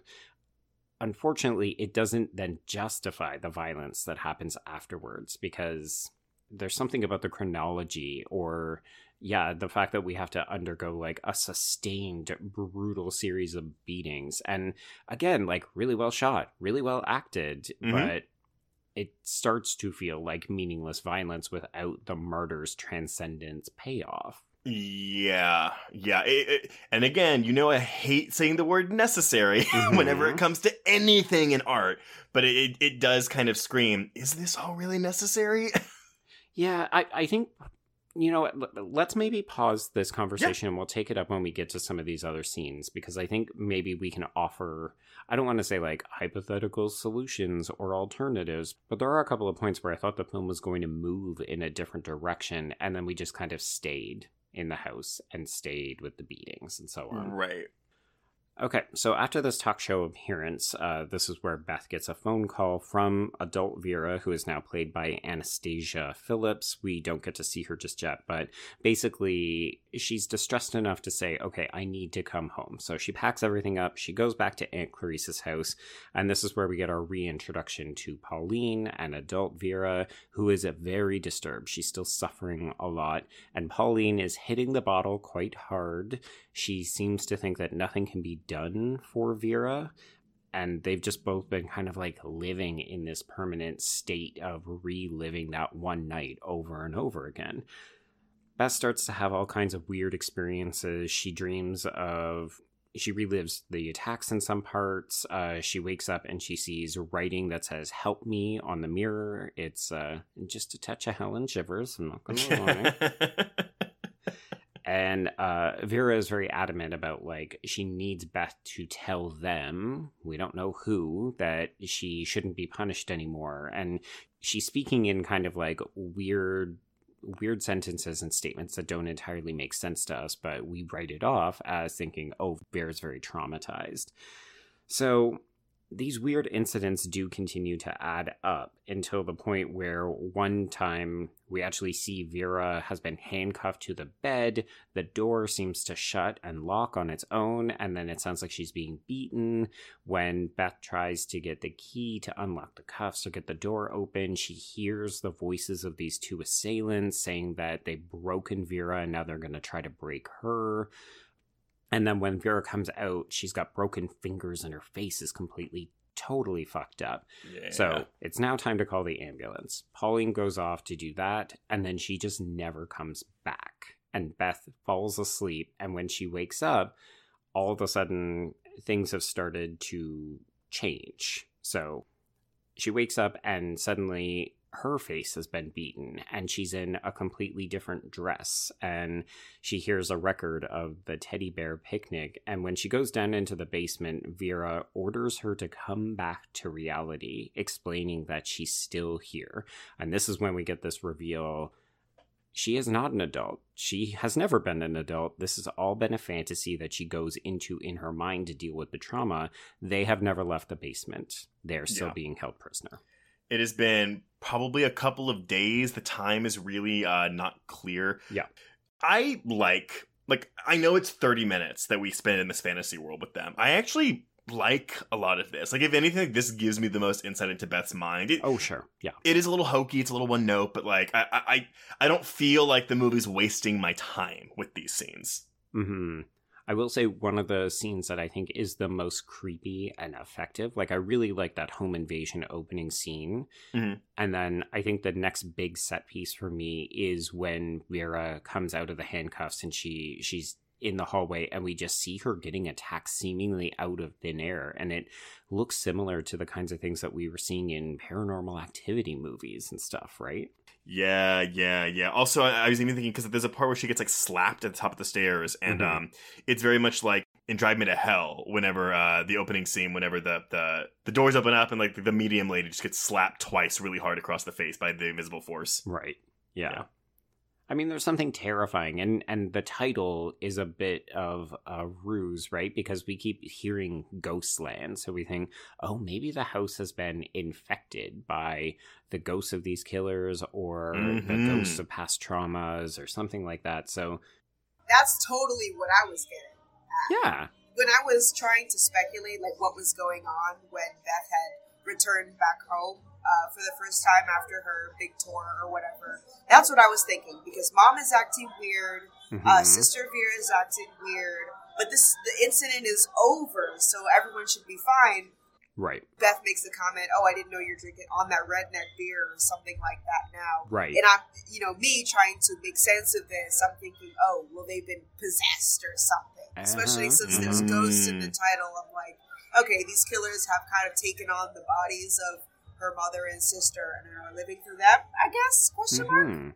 Yeah, it's the Frighteners, right? Yeah. So Xero, were you a bit underwhelmed with the eventual reveal? Because I'm not going to lie, what you just described, what both of you just described, does sound like a more interesting film. A more complex film and a more interesting film. Not necessarily a better one, because I don't know. But I do think it's a more interesting concept. I was fucking with the twist. I really was. The twist was definitely the best, maybe only redeeming part for me personally. Okay. I'm also not crazy about like paranormal horror. It's not the subgenre that I rock with the most, honestly. Yeah. So I was leading myself down that path of, this is a possession kind of thing going on here. When the twist finally happened, I was actually pretty pleased with it, because it wasn't what I was expecting. So okay, yeah, the most redeeming part for me personally. Nice. There we go. Okay. It's always good when you can find a silver lining in something that you otherwise are not a huge fan of. Yeah, that's where I was at. I mean, I think even one of the things that I really appreciated was we get these quick shots of like paintings, and we can clearly see that, oh, like the talk show host is from an advertisement, and Yes. her husband and even that fucking child they're actually paintings, and you're just like, oh, okay, so she dissociated, she went into a kind of fantasy coma or like a fugue state, and she just used her visuals from around the basement to construct an entirely fictitious life of herself. And you're like, that she works. Kaiser Soze her imaginary world. There we go. Yeah. Oh boy. Yeah. So this is when we shift gears. So we are back with our two young girls. So the adults have disappeared temporarily, and an alarm sounds. And this is when Vera tells Beth that she needs to hide in the closet. And if she does end up getting taken upstairs, that she should remain silent and don't react regardless of what he does. And at this point, we think that there's the fat man. We don't really know much about Candy Truck Woman. So this is what Beth does. She hides in this closet, but then Candy Truck Woman grabs her. There's a scuffle. She gets knocked out. And when she wakens, she is being made up to look like a human doll. Yeah. Important to note too. So just to go back to the the accident that befell Miss Hickson here. The poster for this film is of Beth's face. It's Amelia Jones's face. Right. But it is a doll, like a porcelain doll that has been cracked. And there is a crack on her face that is mighty close to what Hickson had on her face from her actual wound. Yeah. So a lot of people took that as like they were like being very insensitive towards her injury. You know, I had this thought. I did have this thought as soon as I read the review or not the review. It was a review that had mentioned the injury, and then I went on to Google it later. And I did look at the cover, and I said to myself, wow, that is insensitive as fuck. But also, if there was, if this had become a lawsuit and it was a deal, I guess they could have used that as a cash grab for the film. Oh, capitalizing on the notoriety. Yeah, because, bad press is still press at the end of the day. And now, after hearing the quotes that you presented from the director, I don't think that's like the longest suit. That would be really fucked up, but I definitely... It could be a conspiracy. I understand the conspiracy. There's something there. But I will say, I've never watched this movie before, but I have seen, just like through my travels of scrolling on Netflix when I don't know what to watch, I've seen the cover before. Right. And the cover had turned me off just because the cover was giving paranormal, and like I said, it's not the subgenre of horror that I rock with the most. But yeah, I was pleasantly surprised by it. So I mean, maybe you can't judge a book by its cover. Well, and nevertheless, I mean, I get people thinking it's insensitive to have that be the poster, but it does thematically make sense with the film, so you can have that defense with it. Yeah, totally. Yeah, I think it would have been easy enough to have like digitally tweaked it so that there weren't any cracks near where Hickson's injury was. Like that would have been a smarter / classier way to go. But I will say, Xero, I definitely see what you're saying. I will confess, every time I have seen this poster, what I always flash to is Isabel Fuhrman in Orphan. Oh, yeah, but that's just a real face instead of a doll cracked one. Yeah, but I think of like when she makes herself up so that she can seduce Peter Sarsgaard. Oh. Yeah, there's that. I will say I prefer this twist as opposed to the Orphan twist. Oh, really? Interesting. I'll say I love that Orphan twist. But that movie goes for it. Like, that movie knows it's ridiculous and leans into it. Yeah. That is also a very good point. Well, because you could argue that movie leans into camp a little bit, and this movie refuses to do that. Yeah, this movie takes itself very seriously, which, hearing Logier's arguments makes sense. Like, he is trying to make a statement about why this violence needs to be in here, but it also therefore makes it an ordeal to get through. Whereas with Orphan, like, you're watching her do these things and it's delightful because you just keep thinking, But she's not who she says she is. She's the 33-year-old lady. Yeah. Spoilers for Orphan, sorry. Go back and listen to the previous episode. Exactly. Okay, so after she is made up, Beth is placed in a room filled with dolls, and she is posed just so, and she has enough time to steal a hairpin from a doll before the fat man comes in, and then she has to watch him molest this doll and burn its fingers, and she kind of knows, oh shit, this is what's coming for me if I don't either get out of this, or if he maybe doesn't notice me. I was so confused with what he was... So I thought, okay, he fingers this doll... doesn't like something about it, which is why he burns its hand off. Mm-hmm. So I just thought, okay, cool. This is like a routine, but like it's not gonna be the same for everything. But this seems to be what he does to every doll. Yeah, he fingers them, and then he burns their hand off, and then we don't know what happens after that. Kicks them to the curb. Yeah, or murders. I don't know what happens here. I mean, I'm intrigued. Like I honestly want to know, but I don't know. This is just weird. Well, and. Again, this is, I think, part of the problem is that this seems to be just a collection of either weird fetishes and or what would be most disturbing to think could happen to a young girl. So it's like, well, she could get molested, she could get her hand burned off, she could pee on herself. Oh. It's just like, let's do a series of humiliations. I will tell y'all, and look, I will cop to this. I'm a person who does look to be shocked. And then that's the point where I go look at snuff films or whatever, but like, I get like a thrill when I see something in a horror film. I'm like, oh, I haven't seen that before. But like usually it's something that's like violent. Right. I'm using this term lightly. I really, the shot when he's holding her by the leg, and she's clearly held up by wires, but like that shot I thought was really, really cool. And I liked, in the effort of what the film was trying to do, this scene of her peeing herself. It was so upsetting to me. And so distressing. Like whatever effect this was trying to have on the audience, it did have that effect on me. Okay, I'm very glad that you said that because it makes me feel better a little bit. A lot of the abuse in this film, I think, was kind of like, you know, Cardi B in The View or whatever the hell that was. Like, what was the reason? Like that's kind of how I was feeling.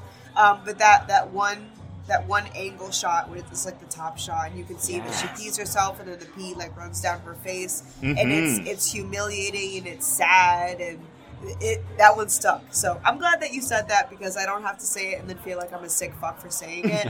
But I agree. But there's other things that I would say if you do point them out in this film, then I'm going to call you a sick fuck for real. All right. Xero's got standards. But I'm honestly surprised to hear you say that about this scene, but I'm also glad to hear you say that about this scene. So look, common ground. Common ground. Wait, why are you surprised though? I honestly think that this is probably the most... I mean, I know it's not violent, but... Well, it is violent, but it's not like she's not getting beat up here. Right. I don't know. I find this to be... Yeah, like you said, it's humiliating, and so I almost feel like it's the most degrading for this character. So Again, I'm hesitant to say I liked it, but like it's a thing where it's like, given what you've said about your thoughts on other parts of the films, I'm a bit surprised this didn't enter the territory of like unnecessary, gratuitous, like humiliation, or instead of violence. I don't know. It was giving pure fear, and you know, you could get smacked around a bunch, and you know, you can show a bruise or a black eye or like welts or whatever. But I don't know, something about this was like, if I was there, I would definitely have pee running down my face as well. All right, love a good pee scene. Yeah! All right, we'll look for those. This is the wrong kind of water sports. Yeah. Oh my goodness. I had to take it there. Okay. That's but good. I'm actually very much in agreement with both of you. I think the reason that it works is not just because it's shocking and it feels like something that we don't often see, but even just watching him strongman lift her up by the ankle with one arm, it immediately establishes the stakes because he is clearly so strong and she feels so powerless in this moment, right? So I think you're right, Trace. It's doing exactly what the scene needs to do, but it doesn't need to resort to the kind of typical violence. Like later on when we see him start to hit her, I don't want to say I tuned it out because obviously I was still feeling it, but it felt so conventional that I just thought, oh, good. So we're doing this shit. Fuck. Like, I've seen this a million times before, whereas this felt like scary violence that helped me to understand how much danger she was in without having to resort to like punching her in the fucking face. I actually like what you mean. Like, no, it's like, yeah, I'm not tuned out, but my eyes almost glaze over once we have scenes of them getting beat. When it's like, okay, like I'm just gonna watch 60 seconds of them getting beat. Like, I get the point, but it's like, yeah, it's like, again, I liken it to a really long landscape shot in a movie, right? Well, and I think back to Martyrs, right? Where what is the image that always stands out the most to me? And that's when we see her get flayed. Mm-hmm. Not just because it's not something that we see all the time, but also because it is this, it's almost like a pinnacle moment, right? It's where the film is achieving what it's trying to communicate or what it's trying to do or evoke in an emotional component. But it's doing it in this really striking way. Like, there's beatings in Martyrs, and I feel the same way about those that I do about these ones, where I just, like, when we have to see the girls get beaten on the mattress, I'm just like, okay, like, I've seen this. I know what domestic abuse, I know what men hitting women looks like, and oh God, it sounds shitty now that I'm saying it out loud, but I do tune out, I do glaze over with it, because I'm desensitized to it, because I've seen it in every fucking cop drama. I've seen it in every Lifetime movie. It doesn't land that way anymore. Yeah, but this scene does. Yes. Yes. Okay, so thankfully we don't have to see too much of Beth's ordeal. So she does start to get molested, but because she's got the hairpin, she's able to get him in the back of the neck, and then as a result, she's able to kind of get away briefly. So, well, okay, so we also have this moment that we're all we're in his head for a moment, where all the dolls start calling, like talking down to him, calling him a fucking pig, that they're gonna kill him. Yeah, which I was like, well, that's an interesting choice to do that. This is the only time in the film that we actually get anything from either of the two villains' perspectives. And we are not afforded this option from the candy truck lady. So, no. I want to say that they deserve this little bit of just insight. Yeah, right? much more than the fat man. Just because I'm feeling like the fat man was the main antagonist of this movie, and then the candy truck woman was just kind of supporting. I really still don't really know why they were there. It's a motherly role. I guess, yeah, a motherly role. But I wanted to know why they were allowing this. Why, how are they as sick as a fuck as the fat man is? But some people have read this as almost childish, like, not infantilization, but like stunted development. Whether you want to read that as either mental illness or mentally disabled. And that's why this character is so interested in dolls, because they're fixed at a young age and they treat human beings as dolls and they get angry at them. But she's asking why does the candy truck woman like allow this? Why does she facilitate this? Because she's the one that also she's the one that she comes in after, because it's always the fat man that goes in first to get the mom. Right. So and she's just kind of facilitating this whole thing. I think without that little cut scene where all the dolls are, saying, fuck you, nobody likes you, you're never going to be whatever, go hide in a corner somewhere. I could have gotten that without that scene. I could have understood that this character is troubled without. I mean, they do a very good job of depicting that non-verbally, but why the candy truck woman? They needed a little bit more explanation.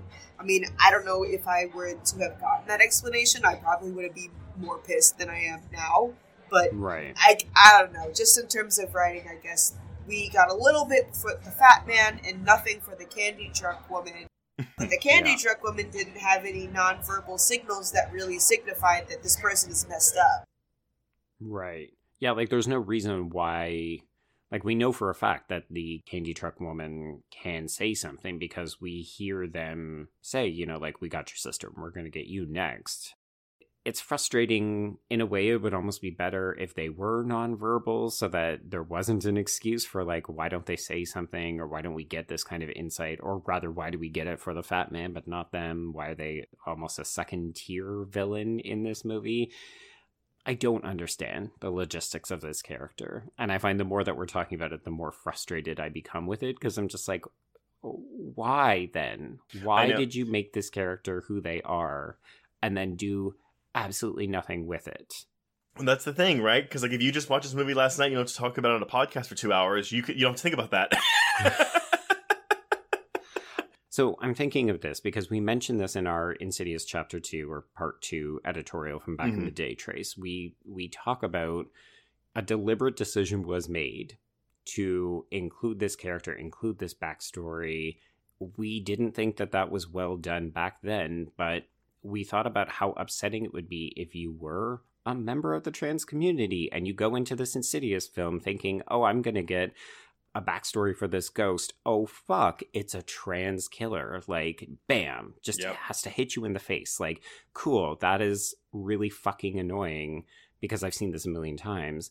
And I'm thinking if you go into this movie as a trans audience member, you're going to get that experience all over again, but you don't even get the benefit of a backstory. Like, initially, I came into this recording thinking I didn't have that big of an issue with it because we couldn't decide whether this is a trans woman or this is just a man who's cross-dressing, and the movie doesn't care, so why should we? And the more that we talk about it, the more I'm like, no, I'm really fucking mad now because I'm just like, you could have made this character anybody. And yet you made a deliberate decision to make it a trans woman and then do nothing with it and to give this person nothing. And I just don't understand the thought process except to say, oh, you just don't care. And that's shit. But that's why, and look, we have said multiple times it's unforgivable that this came out in 2018. I'm also borderline unforgiving of any journalist who talked to him who didn't ask him these questions. It's a very weird thing, hey? Because again, like at that time, like again, like our community of journalists, like we knew this shit. Mm-hmm. This is discourse for us. So I'm surprised that no one asked this man about this whenever he was doing it. Yeah. Either that or they were told that they were not allowed to ask and he would not answer. Maybe that is the case. Who knows? But that's speculating like too further in a way. Like we don't know. Now we're taking it. Now we're creating our own fantasy. Yeah, exactly. But anyway, well, that's okay because we have two very overt Stephen King references coming up, which again there we go. makes it all the funnier that it's not Stephen King in this movie because she bashes him over the head with a typewriter, which is a straight out of Misery reference. Yeah. So he is unconscious. And then we have the candy truck woman using a sledgehammer on the door, which is a shining homage. Reference.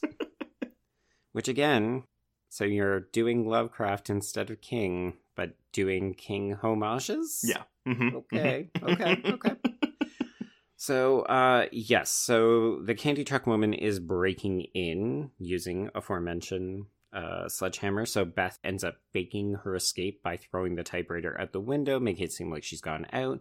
And instead she hides in this mirror space with the jump scare doll. Okay, so I did like this sequence. Oh yeah, this is great.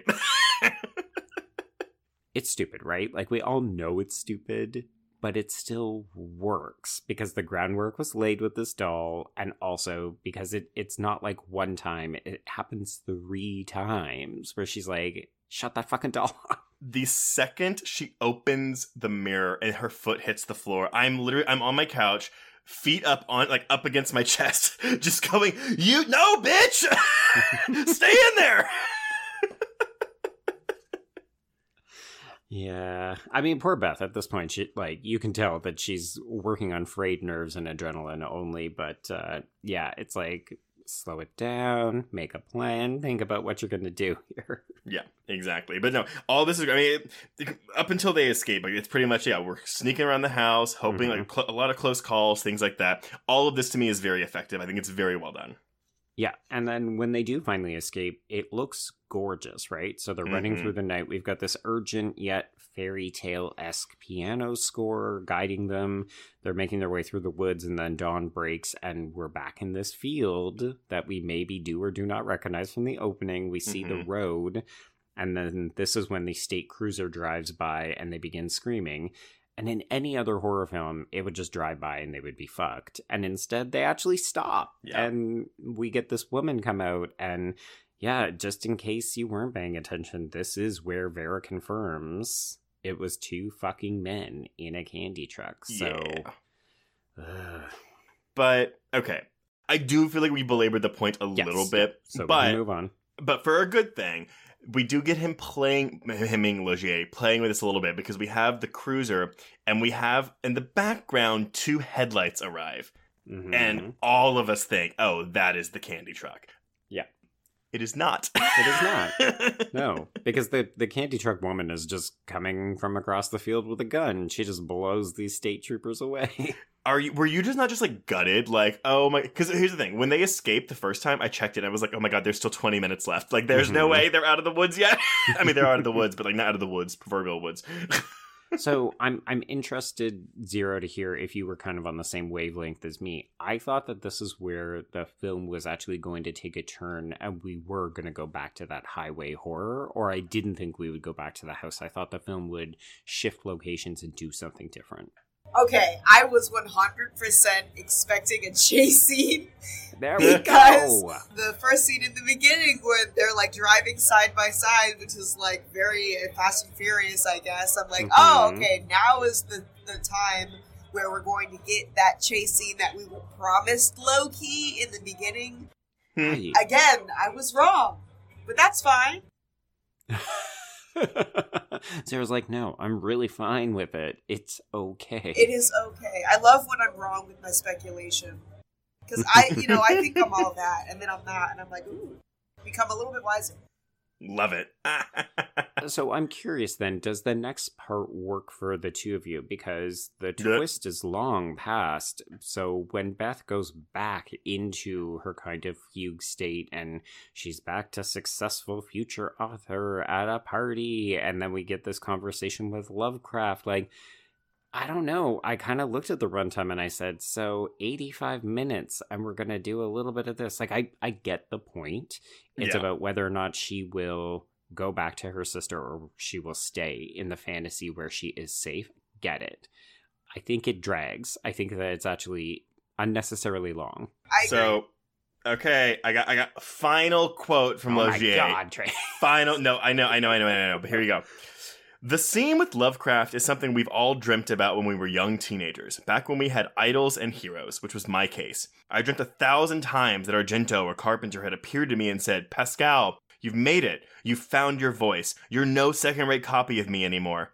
All my short films were second-rate copies of this or that, a copy-paste element from people that I loved and imitated. We've all been there at age 12 or 13. It takes a lot of time to find your own style. It takes a lifetime. We gradually develop our own world, and we start to feel like the right teller of these stories.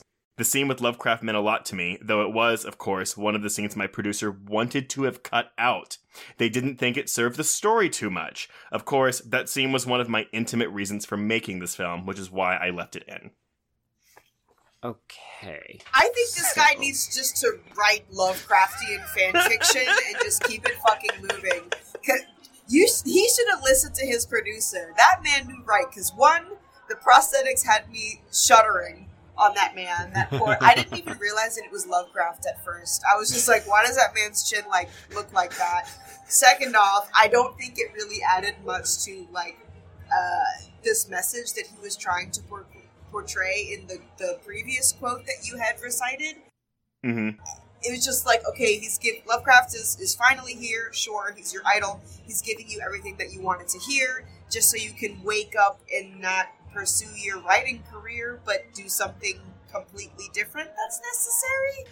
So the way you could, if you want to keep this scene in, the way you fix it, this scene doesn't end the movie, but it ends the present day scene. So they get taken away in the ambulance. We have Beth pass out in the ambulance, and then she goes into this fantasy. And when she wakes up, she is an adult. She is a successful author, having in her dreams gotten Lovecraft's approval of her work. Yeah, like this meeting with Lovecraft, I think it can work. Or like, yeah, meeting your idol, realizing that you become the thing you most wanted.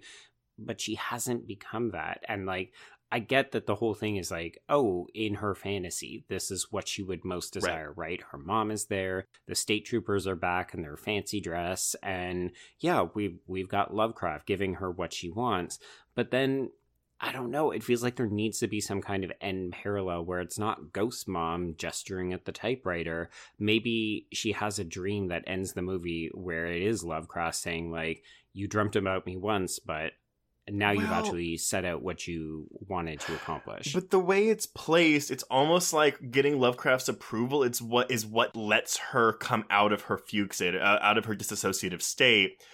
So on that level, then, getting Lovecraft's approval is tied with her, I don't know, like... deciding to go back and save her sister? Yeah, like she's gotten everything she needs out of this fantasy. Like, there's nothing left for her in this fantasy world anymore because she's gotten what she wants, which... I mean, how does that come about? That doesn't even make sense. I'm not questioning you. I'm questioning the logic of that if that is the case. Well, I don't know if that's the intent, but that to me is what it comes across as. Like, what it comes across is she got Lovecraft's approval. Cool, she doesn't need this fantasy world anymore. Now she can come back to normal and save her sister. But... right. Again, given with what themes Logier is trying to put in here, that doesn't make sense to have that here and have that be the reason for this scene. Mm-hmm. So.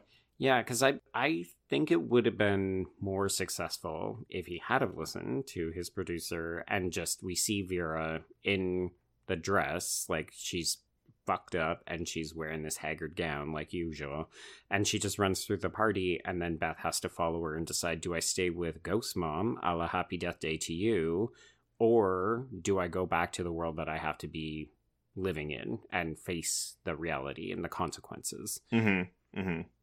So anyway, that's what she does. Busts through the mirror, and then we get some pretty brutal beatings, but thankfully we've got Mirror Doll to distract the fat man long enough for Beth to go in and make a reasonable attempt to defend Vera against the candy truck woman. And basically they delay the inevitable because the state trooper has managed to convey, oh, hey, it's all going down at Aunt Clarice's house, so some new dude shows up and blows both of our villains away. Yep. And that's really it. Like, they get wheeled out, mom's in the window, typewriter's there, they feel good, and the movie is over. Well, yeah, except that she's not an athlete. It's important that we have this EMT be like, oh, you're so brave and so strong, you must have been an athlete, and, you know, so we can do the, no, I write stories. Okay. I'm screaming. That is Ghostland, everybody. So, okay, Xero, why don't you give us your final thoughts on this film? Give us your conclusion after this discussion. Okay, well, my conclusion is I might be maybe like 30% more angry with the film than I was before we started this conversation. Oh, no. Given specifically the quotes and what the director was thinking when he created this film. I don't like it. I also have this kind of second wind of, let's see. So, our director wanted to create a story that kind of mimicked his experience with the sibling, correct? Yeah. Right. Okay, so this makes me a little bit more, I don't want to say upset, but peeved, I guess is the word. I have a huge soft spot for stories that connect to siblings. Even better if it's two sisters. I have a sister who's very close to my age, which is why Raw resonated with me so heavily, because it's about the bonding of two sisters. I'll even get cracked up in Guardians of the Galaxy 2, Gamora and Nebula fighting and, the whole sister drama thing. Sibling ties are, like, significantly, I don't want to say stronger, but a little bit more deep-rooted than just your average couple, partner, whatever. And so I guess I was kind of projecting what I wanted to see in this film as two sisters really fucking duking it out, getting through a traumatic time together, like I saw with Raw and countless others right. with this kind of sister dynamic. And what I was given was really not what I wanted at all. And and then there's the Lovecraft thing, and then there was this villain thing. And I guess I guess I'm just kind of projecting what I wanted to see in a film like this. But I'm really grasping and holding on to the twist that I actually really freaking liked. Was expecting a sort of paranormal-ish film. So I'm just going to focus on that. Hey, maybe I'll give it a second watch, maybe I won't, but there was tons of content to talk about here. Right. Yeah. Joe, go ahead. Yeah, I'm of two minds. I gave this a 4, and after this conversation, I definitely got to drop it down from that. But the 4 was on how effective it shot and the production design and even the performances by our two young actresses, because I do think that they're doing genuinely good work. I saw a number of people say, these characters are slight, and I would say that applies not just to the sisters, unfortunately, but to our villains, to this narrative. I can see what he's trying to go for, and I can see the connection to murders, but especially when you compare it to that previous film, there's just so much more meat on those bones, and this feels like a watered down version that is just not as successful, and some really poorly thought out components. So it's disappointing because you're right, Trace. You've said it a couple times. If this was just a home invasion where these sisters had to fight back, I think we'd be having a very different conversation. But then you add in these problematic elements, and then you add in like the intentionality, and you compare it to murders, and the film just doesn't stand up. So it's rough because like I didn't mind watching this movie, but I get more angry the more we talk about it. I think that's totally fair. And it's interesting because I had this at a 3.5 when I went back and checked my letterbox, and I upped it to a 4 last night after my viewing. And yeah, I feel like I'm lowering it a bit. And like basically for me, I agree with about 90% of what we have discussed on this episode about this movie. And I do think that his quotes actually make it worse. Yeah. Because the thing is, I can take a lot of these one-dimensional aspects, a lot of these non-explanations for things, and just be like, honestly, I just don't think he knew what he was doing. Right. The problem is, with his quotes, that kind of gets like, rid of he that. did know what he was doing. It's just bad. Yes. That being said, will I watch this again, and can I watch this again, and choose to eject all of that from my mind? I can do that. But I wouldn't fault anyone for not being able to, or not wanting to do that. Like, I think, watching this is a 70s, almost grindhousey type movie. Like, I can get a lot of enjoyment from, like, my not torture porn needs, but just, like, my really kind of viscerally upsetting needs. It just so happens to be a movie where this director is kind of an idiot. Right. So, I still like this movie quite a bit, but I'm really happy that we got to have this talk about it, because I think... I mean, I'm sure a podcast has done it before, but I mean, I think given like with the controversies and like all what the reviews have said, I think it needs to go deeper than just problematic trans killer, Yeah, it was one of the things that I kept sort of running my head into a wall about, was that there were a ton of these sort of like 1 or 2 sentence statements where it was like, oh, but the misogyny, oh, but the transphobia. Yeah. And I was like, but this is a review. So a lot of people were like, I don't want to talk about the ending. I don't want to talk about the twist. I don't want to reveal things. And this is a movie that I think can only benefit from editorials as opposed to traditional reviews. Yeah. And also, whenever I read misogyny in a review of a horror film, I always I'm kind of like, oh, like, I know it's a problem, but that also seems to be a very go-to critique from critics about the horror genre when it doesn't always fit. So I think that having a discussion about what makes this misogynistic is vital, as opposed to just a review where it's like, it's misogynistic because there's violence against women, Yeah, and directed by a man. Like, yes. To me, the biggest issue with the violence in this movie is that it's directed to young girls. Like, this isn't teenagers. This isn't college-age girls. Mm-hmm. Like, that's what I think makes it uncomfortable. And, yeah, you could say Logier has some weird ideas, like, not everything is handled well in that regard. No, I'll just leave it there. Yeah, no, y'all, we have discussed the fuck out of this movie. So listeners, I'm intrigued. What are your thoughts on this? If obviously we're dealing with a lot of sensitive issues, please be polite in the comments and the tweet threads, whatever the fuck you're doing. But we'll leave it at that. So before we announce what we're covering next week, Xero, first of all, thank you so much for coming on to this, and let people know where they can find you on social media. Thanks again, guys, for having me on the podcast. That was so great. And for the people, you can find me on Instagram, Twitter, and Twitch at IDKGravity. And you can also follow my podcast with Sheree the Slayer and Brother Ghoulish at Blurdy Massacre on Instagram and also Twitter.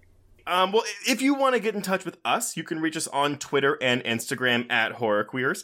Shoot us an email at horrorqueers@gmail.com if you have any fan mail or hate mail for us. Find us on Letterboxd to keep track of all the films we've covered. Go to our YouTube channel that has interviews and monthly hangouts. And finally, if you want to chat with other listeners, join our Facebook Horror Queers group.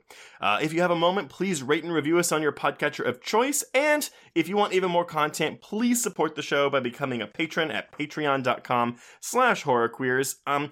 We're almost done with May, but before we get into June, if you go subscribe today, you'll have access to all of our episodes on horror movies that make us cry, Shudder's new controversial zombie-ish movie, The Sadness, the remake of Firestarter, an audio commentary on 28 Weeks Later for its 50th anniversary, and our final episode of May, which will come out soon, is our episode on Alex Garland's Men, which I've heard is amazing, divisive, but amazing.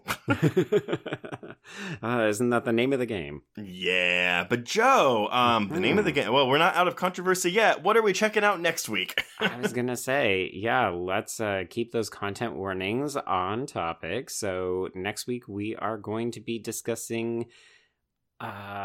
I don't know, Trace. Are we saying it's camp? Are we saying it's offensive? We're definitely going to say people need to steel themselves. There is sexual assault in this movie, but this was a you pick. We're going to be talking about Perdita Durango? Yes, and this is very much a Joe is throwing me a bone here pick, everyone. So this is not really a horror film. It's more of it is in the vein of Freeway, where it's kind of this exploitation.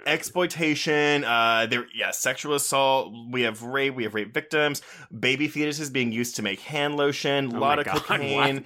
The entire plot of the movie revolves around a truck full of baby fetuses. Wow, okay. This is directed by Alex de la Iglesias. If you've checked out HBO's 30 Coins, it is that same director, and we have 1997 versions of Rosie Perez and Javier Bardem. Ooh. And it is on Shudder, by the way, and it's uncut form because it's one of those films that was edited for a very, very long time until recently. So make of that what something for the production history. I know. I love this movie. I think it's great, but yes, please adhere to all content warnings. This will not be an easy watch for some people. Boy, just nothing but controversy these last couple of weeks. So yeah, folks, join us next week for Perdita Durango. And until then, we can cross out Incident in a Ghostland. Indeed, and cross out Horror Queers.